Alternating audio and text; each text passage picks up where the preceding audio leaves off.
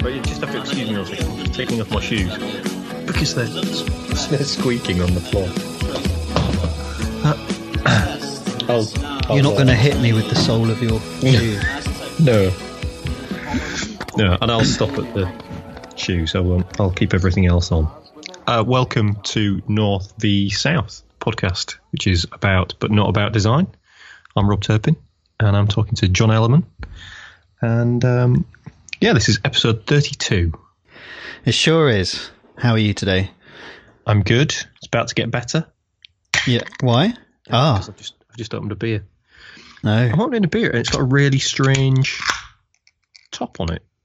It's quite a small can of beer. It's Norwegian beer, but you open the top, and it's obviously meant to be drunk from because it takes the entire lid off the beer. Like Sapporo. Oh, do they do that? Well, that's the old trendy 80s yuppie beer. All the yuppies drank, and you peeled the whole top off, and it became a glass. Yeah, cool.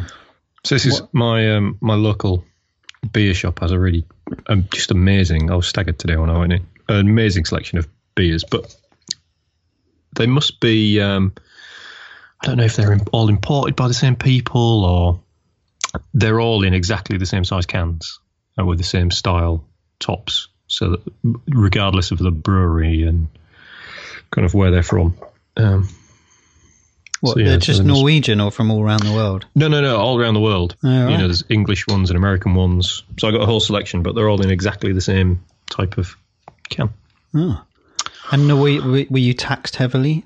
Are you being taxed as you drink that? No, it's perfectly acceptable. I think it was £2.20.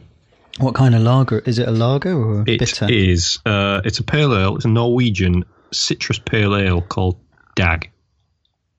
And it comes in a bright orange. Isn't that what the Australian market's pretty slow for that beer, yeah? Yeah, I would have thought so, yeah. But it's in a bright orange can, which is why I bought it. Of course. Obviously. I look forward to the photograph. Mm. Shall I pour mine? Yeah, why not? I've already done it. I was up in the old hood today, so I bought a Twickenham ale. Oh, which one did you go for? Grandstand. I like that one. That's what I used to drink in the pub. But it was in Marks and Spencer, of all places, when I nipped in there for something. They've got quite a good selection of beer these days. I don't think I've ever looked in there for beer. Yeah. Well, they had all the Camden and all that stuff. Yeah. How was Teddington? How was your meeting? Good, thank you. Yeah. I like Carly. She's great. And got some work. Did some work in a cafe, like a proper urbanite type person. Did they have Wi-Fi for you to use? It did, yeah. And I just had I'd lumped my my laptop up there with everything in it, and I actually just ended up working off my iPad, and it was absolutely fine. Oh, cool. And brilliant. I love my iPad Pro thing. It's awesome. Yeah. I was up there, did that, and then came back down again. So that takes up a whole day, really, these days. It does, doesn't it? I'm sorry, I didn't get a chance to pop over and say hello for a coffee. Oh, that's all right. I was just dealing with, client requests. So, this week we're going to talk about some of our favourite paintings. So I'm really excited to see what yours are, because I saw very briefly that you'd written some down, but I haven't looked at them because I want to be surprised by them. And I had a real trouble deciding which ones I was going to pick. So we've picked 3, haven't we? I could have picked 33. Yeah. Yeah. And we're going to talk about that, which is great, isn't it? On an audio podcast, we're going to talk about paintings. It's all right. We just need to talk. We need to do at least 1,000 words on each picture, don't we? Yes. And then everything will be fine. So what have you been up to, Rob? I've been drawing. Inktober, which I've talked about a few times, has begun. And so I've been drawing and posting pictures across social media of these little isometric buildings. So I've started out drawing kind of little sort of medievally, fantasy, slightly sort of hobbity looking houses. And then I had a change of pace today, and I'm going to do a few little sci-fi ones. And then I might move on and do some some stuff, maybe from World War II, kind of some, it's like sort of bomb-damaged French villages, or something like that. But that's been really good fun. It's surprising how much work there is in them. As always, I don't really sort of tailor the amount of effort I put into them to the amount of monetary reward I might get from them, because they're all for sale. But that's been going well, and a few of them are sold already. So I've been doing that. What else have I been doing? I watched Luke Cage. You watched a bit of that as well, did you? I watched the first episode and a bit the other night. Yeah, did you like it? I did. I did. I didn't know what it was at all. I had never heard of it. Yeah, I'm like your cultural oasis, aren't I? No, not oasis at all. I'm like a desert. But I thought it was really well made. And yeah, I thought it was brilliant. I've watched it all. All right. While I've been drawing. If you don't know, it's a Netflix. It's one of the Marvel Netflix TV series. And it's brilliant. I think it's done superbly well. I think the guy that plays Luke Cage is brilliant, and the soundtrack is phenomenal. And just gets better and better throughout the series. So that was good fun. And the only other thing I've been doing is cursing the Royal Mail, because they squashed one of the commissions that I posted out that took me way too long to draw. So now I've got to draw it again. What? Because it got a great big crease right through the middle of it that can't be ironed out, apparently. Was it in a roll? No, I posted them out in the kind of like Amazon thick card envelopes, and then I back that with 2 pieces of stiff card as well, and write all over it, "Please do not pend," and I send it registered and signed for. And still, they occasionally get knackered. Oh, man. So that's annoying. Yeah. It's more the time it's going to take me to redo it. Have you tried drawing a tiny LED TV screen on it? I did think about that. I think it'll work. Maybe I could draw like an iPad on it or something. A rabbit, a TV for a rabbit family. Yeah. But so that was annoying. But that was about it, I think. That's kind of been my week. About you? Oh, just working with clients, listening to drivel, and just ignoring nonsense behaviour. So, yeah, nothing much to report, really. Has there been any wargaming this week? No, I didn't last night. I was too busy. I had some print deadlines. I've had some crazy print deadlines that I've spoken about already, haven't I? I think. I've just been ridiculous. So I've nothing to say about clients other than good things. Excellent. It's a wonderful frame of mind. So yes, I will only say good things about clients. So I have nothing to say. Cool. Well, one thing we did see this week, we got a bit of feedback on the podcast. Did we? Yeah, we did. Martin, I don't know how you pronounce his surname. Martin, if you're listening, you'll have to send me an audio file of how you pronounce your surname. Riven from Holland, who's an illustrator and designer. He sent us a message on Facebook about your topic last week about, it was the 117th anniversary of, was it the Biro or the BIC? The Biro, wasn't it? And that got onto a discussion about that, what was it called? The simultaneous inventions. Mm-hmm. And Martin sent us a message telling us about, there was a Dutch chap called Lawrence Janszoon Costa, who was credited with simultaneously inventing the printing press at the same time that Gutenberg did. But very recently, historians have discovered that the guy never existed and was invented by some humanists in Haarlem who couldn't quite accept that Holland played no part in this momentous invention. And we had exchanged a couple of messages about, I wonder how many other fictitious characters have been created to sort of plug a gap in national pride. Yeah. But it's almost a podcast in itself, that. There must be quite a few. I mean, you mentioned sort of Robin Hood, didn't you? I can't remember who else. Yeah, folk heroes are often, Arthur is one, isn't he? Yeah. And I'm just thinking about Superman is one for the Americans. I mean, isn't he? Is it? Well, I don't know. No one thinks he's real. What? Father Christmas. Yeah. Now don't go there. You got that. Okay. But no, it was nice to get some feedback. It was nice. There's people listening and paying attention.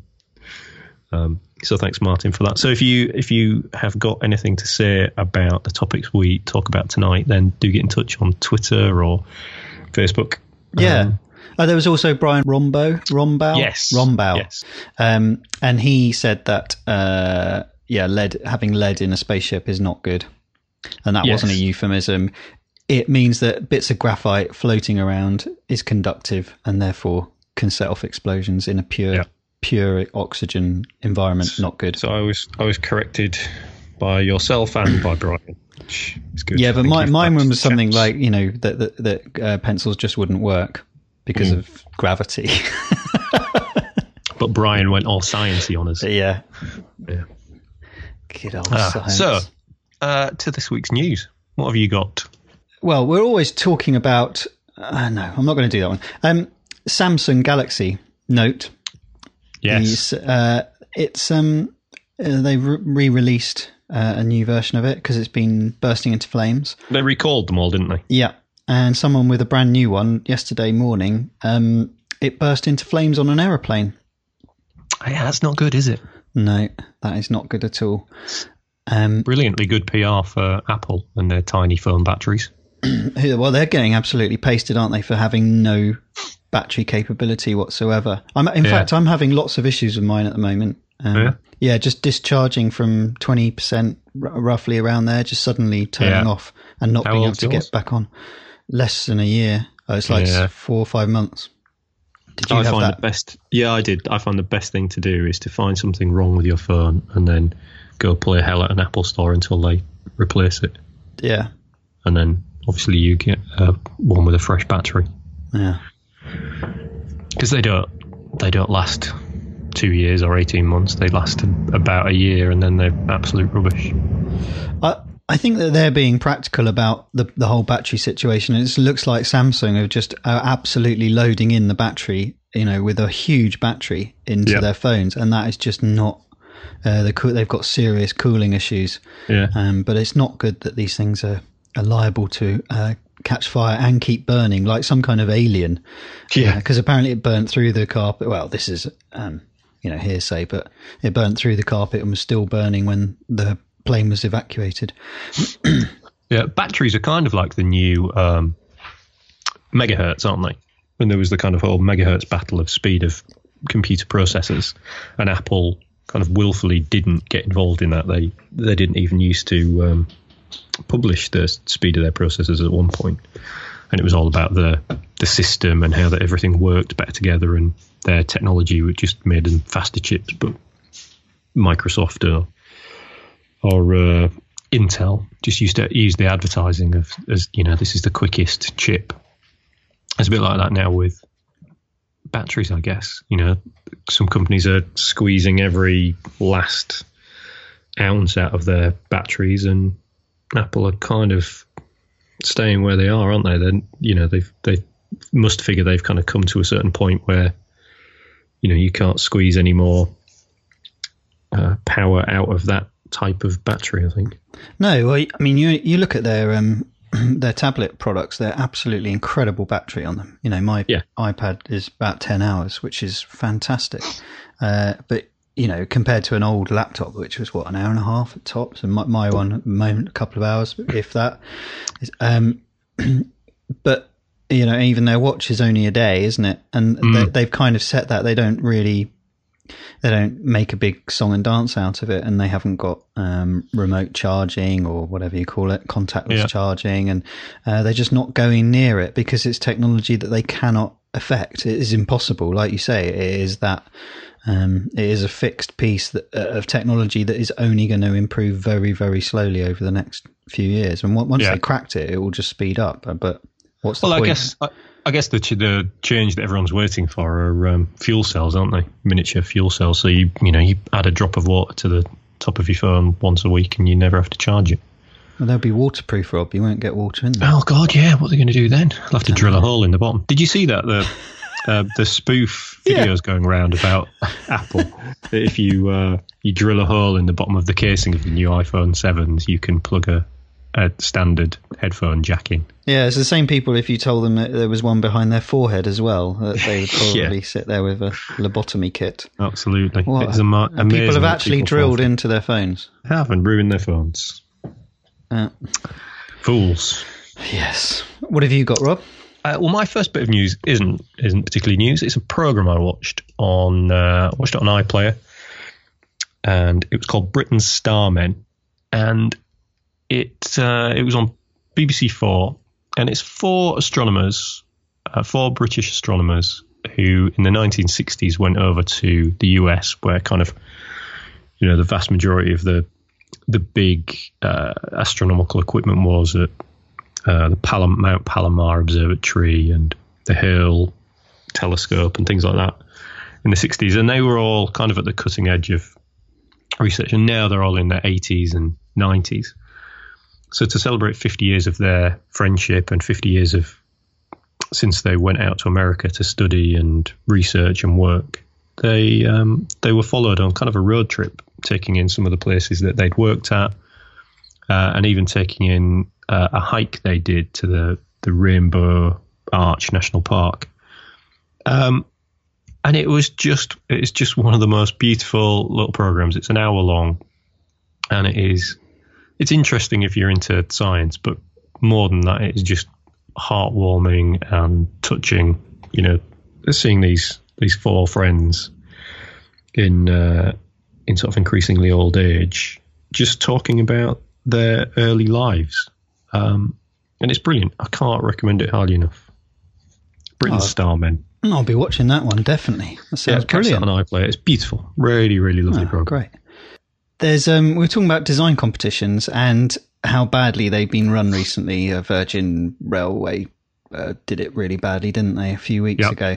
Astropad, who were in trouble for their last one, of asking for free designs of their new app coming out. So Astropad is the app that allows you to draw from your screen onto your iPad, effectively turning it into a what's it? Like a Cintiq.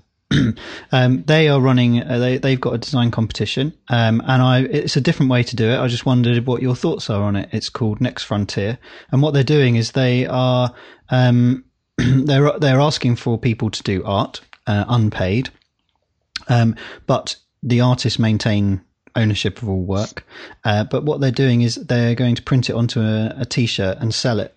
And then the artist will receive 100% of the profits from the T-shirt, as well as a couple of little gadgets and things like that. Yeah. And what do you think of something like that, where they've actually openly declared that it, and they're quite honest about it, and they're not actually using it to promote their own product at all? It's not going into their marketing sort of bag of tricks. How do you feel about that, or do you think that's just masked? I think it is a bit of a mask. I mean, essentially, you are still asking hundreds of artists to contribute something, aren't you, for free? And only one of them is going to get any benefit. I mean, I think they are being a little more honest about it, and the bit about artists maintaining ownership of all their work is important, because too many of these kind of competitions, you enter your illustration or your design, and that's it. It belongs to whoever. I mean, I guess it's not dissimilar to trying to get a T-shirt printed through threadless or type tees, is it? I don't know. Ambivalent. Yeah. I mean, I guess because it's an artistic platform, it makes sense to get artists involved. And obviously it is going to promote them, but because they're asking people to post their stuff on Instagram, hashtagging it and tagging the Astropad into it. So, it does promote them. But I don't know. I mean, if you haven't got stuff on, if you've got a bit of free time and you like AstroPad, then, go for it. I think competitions have their place, but it's difficult. I don't really know how I feel about this. Can you tell? Because they are asking people to work for free, which you just categorically shouldn't do. But it's a competition, and if you want to draw, and there's a chance that you'll, benefit in the end. I guess, if everyone worked in the same way, that's the problem, isn't it? And if no one was commissioning illustration work or design work, and everything was just competitions and, chances to contribute, then that's where it becomes a problem. Yeah, you could say, we're going to talk about this in a bit, but you could say without a financial world commissioning art is going to die in the water, isn't it? And that is why it's so important that we support the arts in this country and that we get big businesses behind art, because that's how it funds it. That's where do you think the money comes from? It doesn't come from selling the pieces, does it? Generally. I just thought it was an interesting sort of, they're trying to develop their marketing in a bit of a way, but I think to me, it felt like it's just the same, more of the same. Yeah. I would really like this though. It's the Leica Sofort. Have you seen this? Oh, no. It's a new Leica and it's under £2,000. In fact, It's only a couple £100. Wow. The downside is it's an instant camera. How strange. Yes, exactly. So Leica have released an instant camera. It's not even got their own proprietary, paper in it. It's just the Fuji square one that you can get, or the rectangles. Yeah, I think. But it looks really cool. You can get a leather case for it, obviously.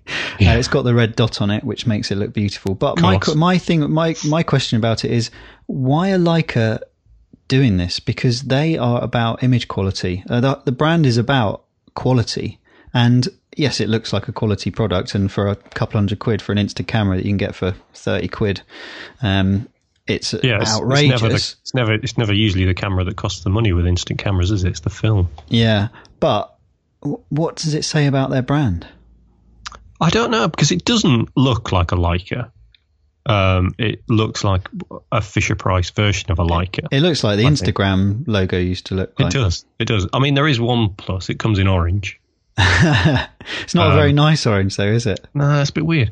It's strange. I guess it's going to have Leica lenses and Leica technology, so it's going to be a better quality picture than you'd get from a normal instant camera. It's got a zoom on it. Why do I want it so much? Because you can't afford a proper Leica. I can't afford a camera. I've got plenty of cameras, but not that I ever use them these days.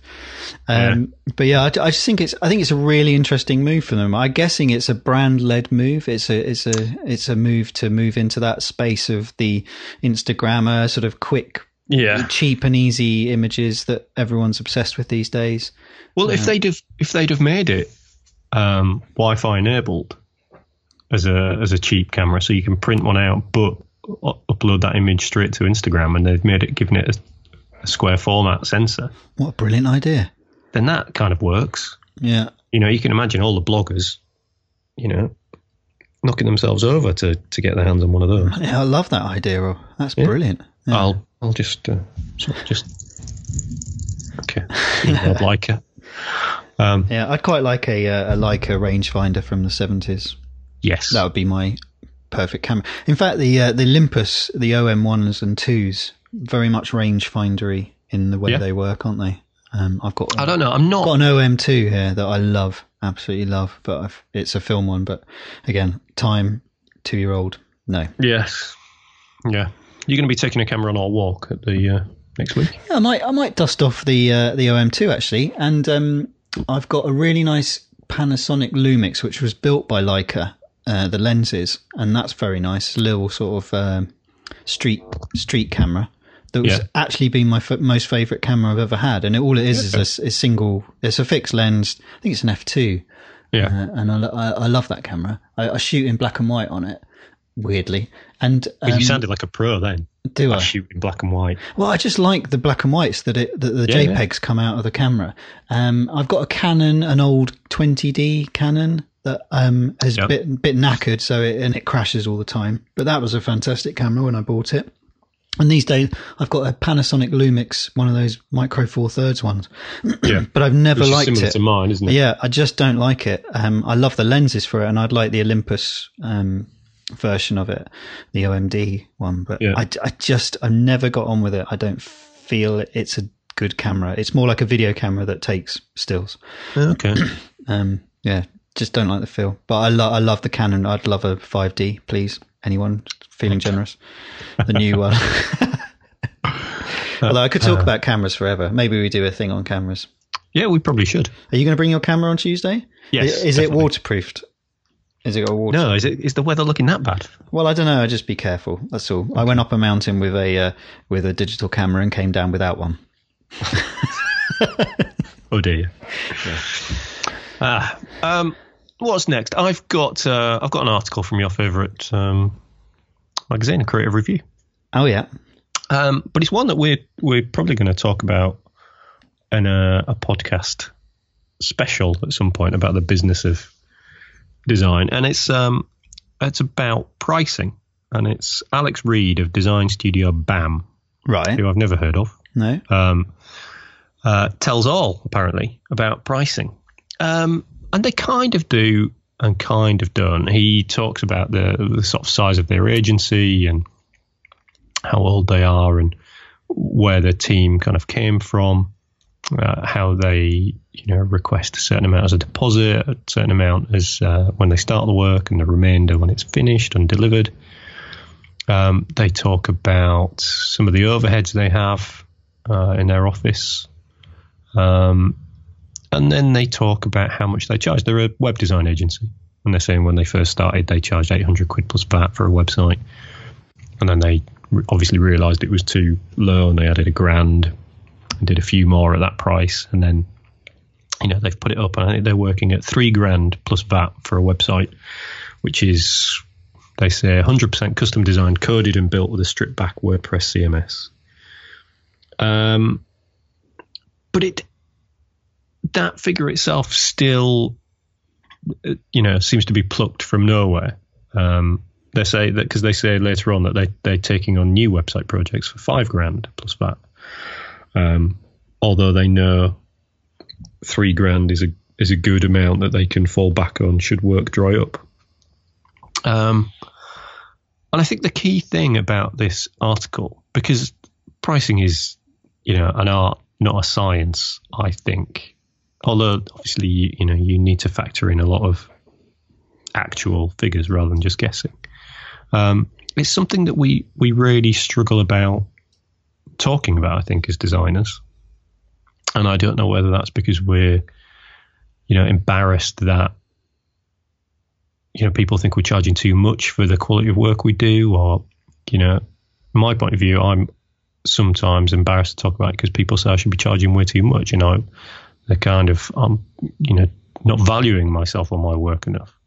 And I think sometimes it's just difficult to go into the ins and outs of justifying why you charge so much, whether that's to a client or to a peer.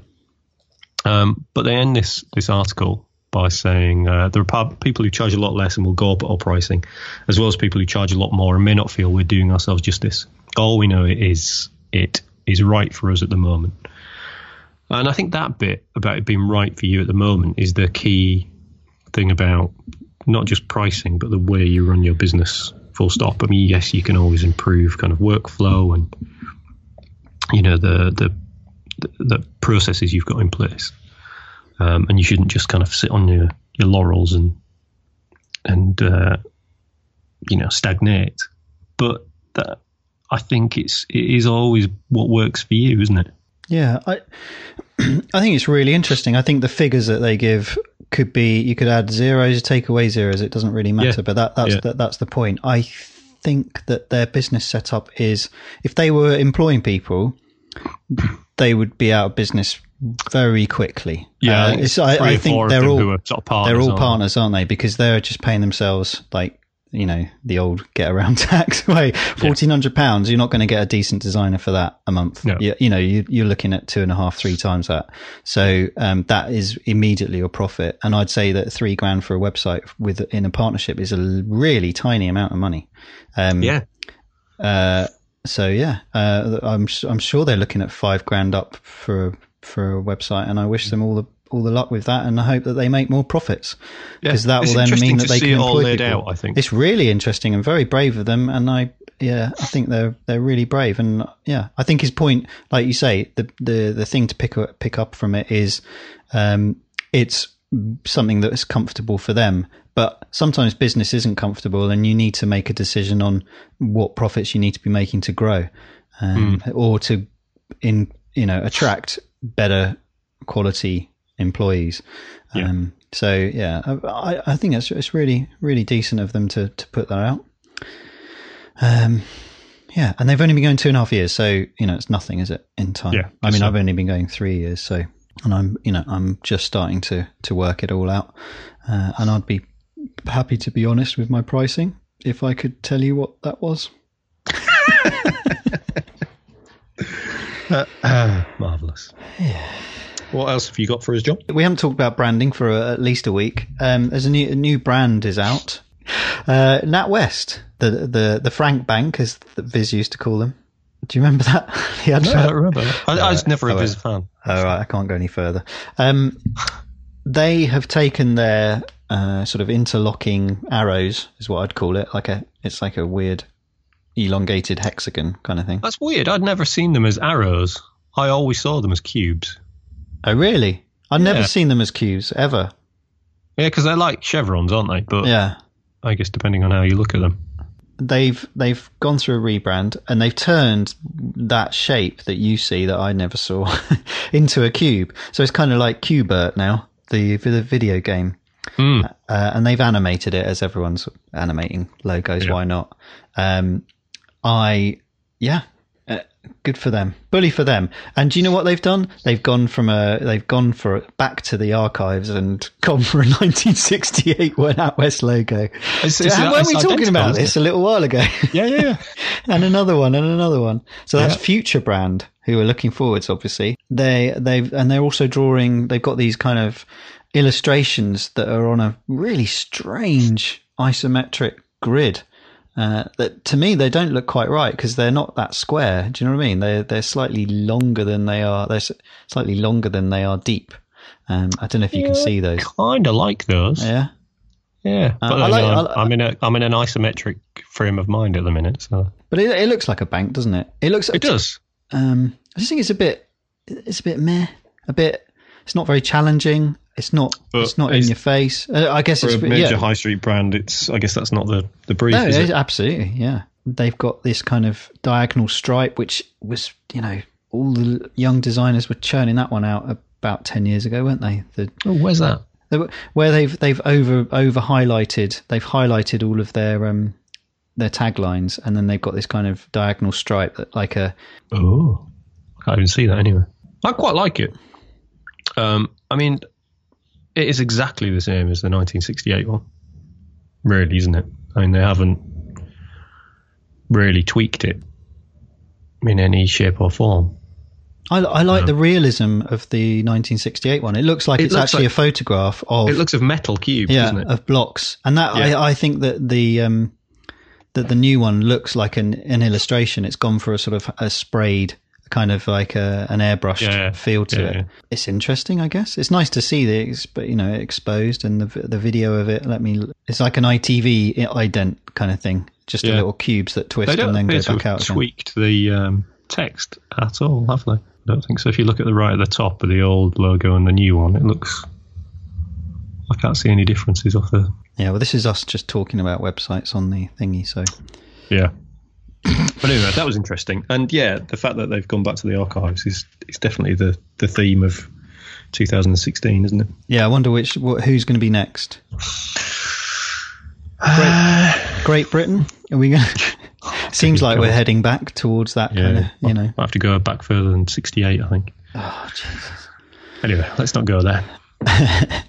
So moving forward in time for my next bit of news, it's been a really interesting week for space exploration. Elon Musk, the head of SpaceX, has announced his kind of long-awaited plan to colonize Mars. He's talked about it often enough, and he's always said that the Falcon rockets that he uses to launch satellites and things is basically just a stepping stone to colonizing Mars. He thinks we should be a multi-planet civilization.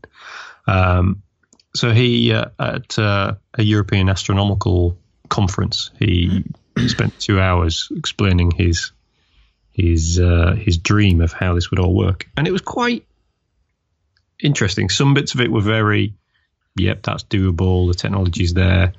And then other bits, it was just like, oh, what? Really? You're dreaming. These timescales particularly were crazy. So basically his plan is to build a rocket bigger than any rocket has been built before, which is nearly 4 times as powerful as any rocket that's been built before, to build it almost entirely out of carbon fiber, which has never been done before on that scale. Launch it, and then have the boosters that launch it land again, be refueled themselves, launch, refuel the rocket, and then in space, and then for that rocket to fly to Mars and land vertically using rockets, which is the stuff of Dan Dare or Thunderbirds. Really, it's, you know, none of that has really been done before. And he's talking about these rockets being able to be reused 1,000 times. And so far, I think everyone thinks that SpaceX and the Falcon 9, because he lands the rockets after he launches satellites into space, they think they're reusable. Well, that's the plan. But he hasn't reused one of them yet. He just keeps launching new ones. They land, and then they're kind of being tested and kind of given an overhaul before they can launch again. But so far, he hasn't launched a single rocket for a second time. But one of his competitors has, and this is Jeff Bezos, who's the guy behind Amazon. And he has a company called Blue Origin. Now, Blue Origin have taken a really different approach to space than Elon Musk has. Elon Musk has got this kind of fail fast mentality. So he just churns stuff out, tests it, throws it up in the air, knows that it might explode, but figures you can learn more just by doing things really quickly. Let's get out there and do it. Whereas Jeff Bezos and Blue Origin have been taking these tiny little incremental steps with their New Shepard spaceship. So whereas Musk can launch satellites into geostationary orbit and land again thousands of miles away in the middle of the ocean, Bezos's rocket so far has only ever gone up and down. It goes up 120 miles, or 100 miles, so up into space, but with no velocity in a sideways direction. So it just goes straight up, straight back down, and he lands it. But what he's done that Musk hasn't done is he's used that same rocket again and again and again and again. So he's launched the same rocket 5 times now. And he did a big test a couple of days ago, which was to test the crew escape system. So basically the rocket goes up, and then the crew capsule rockets go off underneath that, and it's to simulate what would happen if the rocket exploded. Would the crew capsule still be able to escape? So that basically gets jetted off on really powerful rockets, just a tiny bit at the top, and then comes down under parachutes. And they thought that the power of the escape module jettisoning would either destroy the booster rocket or cause it to crash, or they didn't think they'd be able to land it again. But everything went perfectly, and the crew capsule disappeared and landed perfectly under parachutes, and the rocket carried on up into space and landed bang in the middle of the target a couple of minutes later. And I think they're at that point now where they're going to ramp up their plans, and they're going to be able to do things that Musk can't do. So they're going to be launching satellites into space, landing the rocket again, and then using that rocket again to launch another satellite pretty quickly. But I think it's just the differing approaches that's sort of fascinating. And they've both got big plans for big rockets. Musk, the kind of code name for his rocket is BFR, B standing for big and R standing for rocket. I'll let you guess what the F stands for. But yeah, it's just brilliant. And Europe's rocket, the Ariane 5, recently, yesterday, made its 74th consecutive launch without problem. So I think we're on the cusp of really amazing things in space. And obviously we crashed into a comet as well this week. So it's good stuff if you're into space and have got, dreams of being an astronaut like I still do. Well, it's a good time to get off the planet, isn't it? Yeah. Maybe we need to start renovating that rocket test site on the Isle of Wight so we can leave. Should we go on to our main topic for this week? Yeah, let's. Yeah, so we just wrote down a few things that we were going to discuss, and this is what our three favourite pieces of art. But how did you choose, and what does favourite mean? I think that for me is sort of the first interesting part of the discussion, really. Well, I guess I've gone. In some ways, it's less favourites and ones that had an impact on me, I think, because favourite in some ways might be more accessible, or it might be the thing that, if you could choose a painting to have on your wall, what would it be? Maybe that's more what a favourite painting is. But these paintings for me were the ones that, kind of made an impact on me when I first saw them, either in a book or actually in a gallery. What about you? Yeah, I've gone for the same thing. I've stood in front of all of these paintings, the originals, and I think it's important that if that was important for me of why I chose it, because it makes such a difference. And it was a sense of immersion and impact and all sorts of emotional response that I wasn't expecting to have, and that I didn't want to have sometimes. And I think that's what great art does, is that it reaches inside you and does something to you that you just cannot control. And it's just hanging there, this piece that doesn't do, it doesn't change. It doesn't change in light. It's just emotive. And whatever power it has, it draws you back. And whenever you're going past that place again, for me, I'll always go in and look at it if it's available, depending on what piece of art it is. But yeah, I think that's what I used as a judge. So yeah, it might not like the painting, but it affected me deeply. Does that sound a bit too? Absolutely. No, I think that's perfectly fine. The first painting I've got, or the first painting I've chosen, is the only one of the three that I haven't actually seen in real life. It's in Potsdam, I think. And I first saw this in Gombrich's The Story of Art, which my mum got many, many years ago when she was going to do an open university course in the history of art. And because I was interested in drawing, this was when I was 6 or 7, I guess, maybe a little bit older, but I was interested in drawing, and I just used to look at the pictures. And it was the one picture in the book that absolutely blew me away. And the first edition that my mum had of this book it was all in black and white. Nearly all the pictures were in black and white. And this was one of the black and white pictures. And I think it works just as well in black and white as it does in colour. It wasn't until I saw a later edition of the book that I saw it finally in colour. And it's The Incredulity of St. Thomas by Caravaggio. So it's often just called Doubting Thomas by Caravaggio. And it's based on a bit from the Bible where Thomas doesn't believe that the resurrected Jesus is actually Jesus. And I think Jesus says, reach hither thy hand and be not doubtful, but believing. And he kind of guides Thomas's hand to the wound made by the Roman's spear in his side. But the painting itself is just breathtaking to me. The way that it captures the light and the likenesses of the four figures at the center of the painting.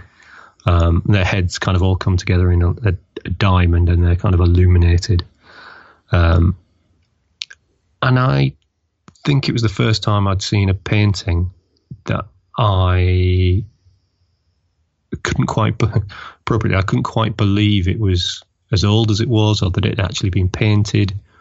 I couldn't understand how it could have been painted because it's so lifelike and so correct. You know, the folds of the material, the way the light falls on the kind of furrowed brow of Thomas or on Jesus's hand. And I'd never seen anything like it. And I fell in love with Caravaggio's work because of this painting. And I have seen quite a lot of Caravaggios in real life. And this is still the one for me that kind of blows the rest of them away. I think it's an astonishing painting in every way. Yeah, it's stunning. I've not seen it in real life. But in the when I first saw it in black and white, maybe that's why it grabbed me, because in black and white it almost looked like a photograph rather than the painting. Because you don't have, if you look at an old painting, it has the kind of the colours of an old painting, doesn't it?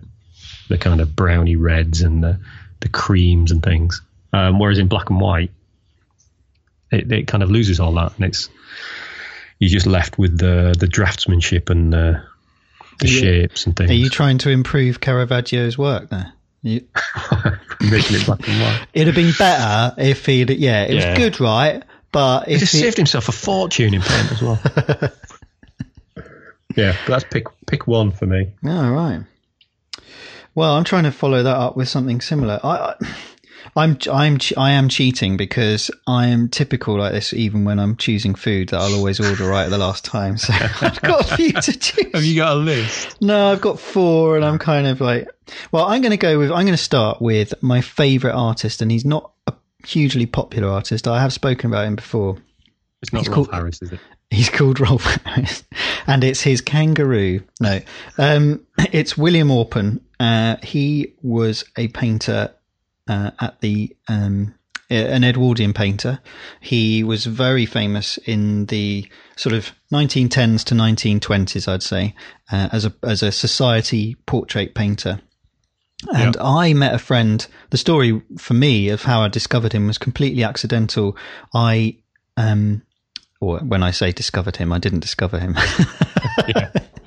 But I went to, I met an old friend at the Imperial War Museum. We were both coming to London, and we said, well, should we meet? And we went there and wandered around a bit. And there was an art exhibition on the top floor, because they've got galleries up there. So if you're over there, they've got some cracking art in there, but it's all hidden away. Although they've redone it, haven't they? So it might be more exposed. Yeah. But it was an exhibition on for William Orpen's work, and they had gathered together from all around the world some of his better known paintings. Now, I knew nothing about him, and I think this is why it just had such a big impact on me, because what happened was he was a big artist, but because of modern art, the rise of modern art and modernism and all the things that happened in the 20s, 30s and 40s, his style, he stuck to the old way of painting, and therefore he became an anachronism within the artistic world, and was looked down on in the 50s and 60s. And it was only in the 70s that he started rising, his star started rising again. And this was the show that really kicked off his fame again. And he paints mainly portraiture, and he was a hugely in demand artist at the time, and painted all sorts of the gentry, from Winston Churchill when he was young to the King. He paints Hague. He painted the peace process at the end at the Palace of Versailles, controversially. But the ones I really love of him are his self-portraits, and he does go back to the masters, when they were painting themselves. Yeah. And I just thought that this one was great because it kind of sums up everything I love about art. It's called Ready to Start, and he painted it in 1917. He volunteered and joined the army as a war artist and went out to France, and he does a self-portrait in his uniform. And you can see absolutely everything about him. You can't see this, can you, Rob? So I'm going to send you a picture. It's all right, I've got it. I'm going to send you a picture. I've Googled it. Ah, sorry. That's marvellous. So I don't know him at all. Right. So he painted a series of these portraits all through his life. He was obsessed with the self, but this sort of signals, basically you've got a picture of a street scene on the left, looking out of a window. He's in his digs, as it were, and there's a mirror in front of him, and he's wearing a goat skin or coat that a lot of the British Army wore in the winter. He's got his tin hat on, and then there's some wallpaper behind him, and then in the foreground the picture's framed by a Swan and Vesta or Bryant matchbox, a pile of art books, some bills, and booze. And in all of his paintings are booze because it's something that destroyed him in the end. But also in the background, you've got all sorts of and what I love of it is the intricacies. So you've got a biplane flying above the skyline, and then you've got the rather grim-looking northern French town outside that sort of harks back to the north. Sort of working class streets. Yep. And then in the back, you've got in the background of the mirror, you've got a single candle. And then a kind of ghost-like figure rising up from that could be either a woman's top or a figure of Christ hanging or something like that. And he was an Irishman who moved to London and made his fame in London and kind of rejected his Irishness. But at the time, obviously, this was the time of the Easter Rising, and a lot of his friends were supporting the Republican movement. He was incredibly conflicted about it, and as he was by the war. So it's a time in his life where he's looking over his shoulder, and he's looking back from, the fun and frivolity that he had in high society towards something that changed him forever, which was the First World War. And I just find that infinitely fascinating. And I just love the composition of the picture, the colours, everything about it. It's a fantastic painter. Yeah, he is massively underrated. Yeah. And once you start dipping into his work, it really is sensational. And his use of colour, it's really impossible to see it in print because his blues and his pinks are startlingly bright. Yeah, that's really lovely. It's a gem, that one. Yes. So go and see it. I think that one is available I think it is in the Imperial War Museum still. I don't think it was a borrowed one, so you can actually go and see that one. Field trip number 3. Well, my next painting is 3 paintings, and I think this is from when I was at college studying graphic design, but kind of doing art history and learning about how to look at things. And it was the first time that I'd really had much of an interest in more modern art. I think really from seeing the Caravaggio, I'd been absolutely not obsessed, but I fell in love with sort of Renaissance art and, the great masters and things. And I'd never really been that fussed by anything that came after that. But my second picture is 3 Studies for Figures at the Base of a Crucifixion by Francis Bacon, which was painted in 1944. And it's a horrific painting. It's certainly not the sort of thing I wouldn't want on my wall. 3 sort of nightmarish creatures, almost like a harpy or something out of hell. And it always struck me as being incredibly powerful. And the way that Bacon paints these kind of really saturated, sort of opaque red as a base for the paintings, and this kind of creamy fleshiness that he conjures with the paint for these creatures. And they're absolutely horrifying and disturbing. And I think it, they were painted towards the end of the war. The horrors of the Holocaust and the concentration camps had just kind of come about. And I guess it reflects that time. But they certainly triggered a love affair with Bacon's work for me. And in the same way that I couldn't believe how Caravaggio could paint so realistically and so accurately and beautifully, I found it really hard to decipher how Bacon could paint in such a kind of a visceral way, conveying horror and torment and confusion. So that's always been one of my favourites. And this is in the Tate Modern. And it's still, no matter how many times I see it, it still strikes me as something awful but wonderful. Mm. It is so moving. And rather, Gerald Scarfe, you can see some of his horrors in it. Absolutely. Particularly the figure on the right is very Scarfe-like, I think. Mm. Well, I'm going to follow that with something equally as grim. It's Mark Rothko, and it's the Seagram paintings. I don't know what they call them, the Seagram series, but it's Red on Maroon, especially. They are rectangular paintings, if you haven't seen them, and they are mainly. He was kind of just painted large, tonal, abstract pictures that almost towards the end of his life became literally just a single color that you could barely discern the any kind of change in hue. But these ones are much more deep, but they are just rectangles, and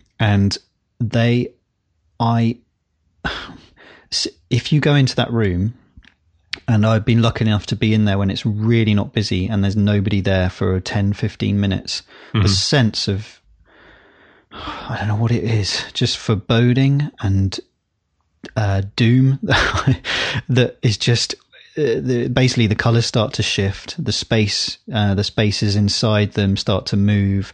It's just an incredible experience sitting in front of those pictures. It really is. The historical bit of it is that he designed them for a restaurant, didn't he? Did he? Yes.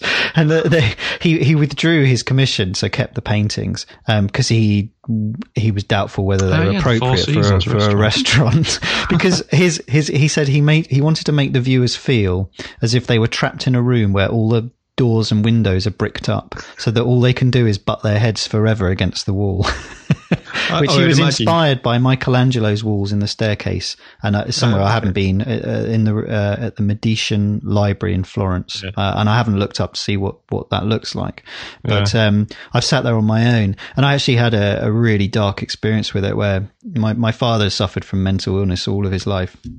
And I had a particularly bad moment with him in London where I'd lost him, and he was very unpredictable, and I was trying to get him to meet me in the Tate, and that's where I ended up waiting. And it just was this horrific kind of experience that I found just compelling, and I couldn't leave there. It's like a scab that you're picking at, on your knee or whatever, and you can't stop. Whenever I go there, I try and get. If there's somebody else in the room, I can't go in there. But if I can get in there on my own, I hope the room's still there. I hope it's still there. I think it is. But I think that Robert Hughes summed it up in his The Shock of the New book that I've spoken about before. He calls it a convulsion of pessimistic inwardness. It's strange, isn't it, that he didn't think they were suitable for a restaurant. I would imagine you go in lots of restaurants and pizza places and they'll have reproductions of Rothko's on the wall, because they're probably seen to be quite inoffensive and almost just like wallpaper, aren't they? Yeah, it's something about the seeing scale. them in the real, seeing the real paintings is a completely different experience. It's the scale. You're looking into nothing, and I think and then the nothing is what is that? Is it nothing? Is it death? Is it God? Is it? I don't know. But it just it moves as well. Have you sat there and watched them at all? Have you looked at them? His work always reminds me of. My pie's just arriving. His work always reminds me a little of the after image you get of things. If you're staring at a bright window and you close your eyes and you get that kind of strange after image that reversed and they always remind me a little bit of that. When I was a kid, I used to get this feeling that when I shut my eyes and I was slightly tired, there was something further away that I could touch. Yeah, I get that as well. Really bizarre feeling. And that's what I get with these paintings, that I'm stepping out of the real into something else. The positive side of this is that I'd really love to go and see is James Turrell's. Have you? I don't know. The Yorkshire Sculpture Gallery. Okay. Yeah. They've got one. It's got like a light room or something like that. Is it called? Oh, with the ones with the hole in the roof. Yeah. So you'd get that kind of that feeling, but it's a lot more positive, isn't it? That sort of that he's making art out of holes in things. It's a little bit like Anish Kapoor as well, with his pigment paintings, or the ones that are kind of mirrored, and you look at them, or the sculptures that have like a deep pigmented section, and they just look like nothingness. It's that kind of feeling as well of infinite depth. I think that is unnerving. Got anything nice? Yeah, my last painting is completely different to the other two, although I think it shares something with them both, which is perhaps Caravaggio's mastery of form and anatomy, and in some ways the way that Francis Bacon conjured up the sense of heaviness of flesh and the kind of realism of a body. And it's Whistle Jacket by George Stubbs, so painted in 1762. And it's a painting of a horse, which doesn't really do it justice. I've always been completely blown away by this. And I think partly it's because it's a painting of a horse on a completely plain background, which just seems completely incongruous for something that was painted in the 18th century. And it doesn't just look like a study. It's not as if he'd kind of done a sketch and just left the background blank. I think it was intentionally painted to be a celebration of this astonishing, famous horse called Whistle Jacket.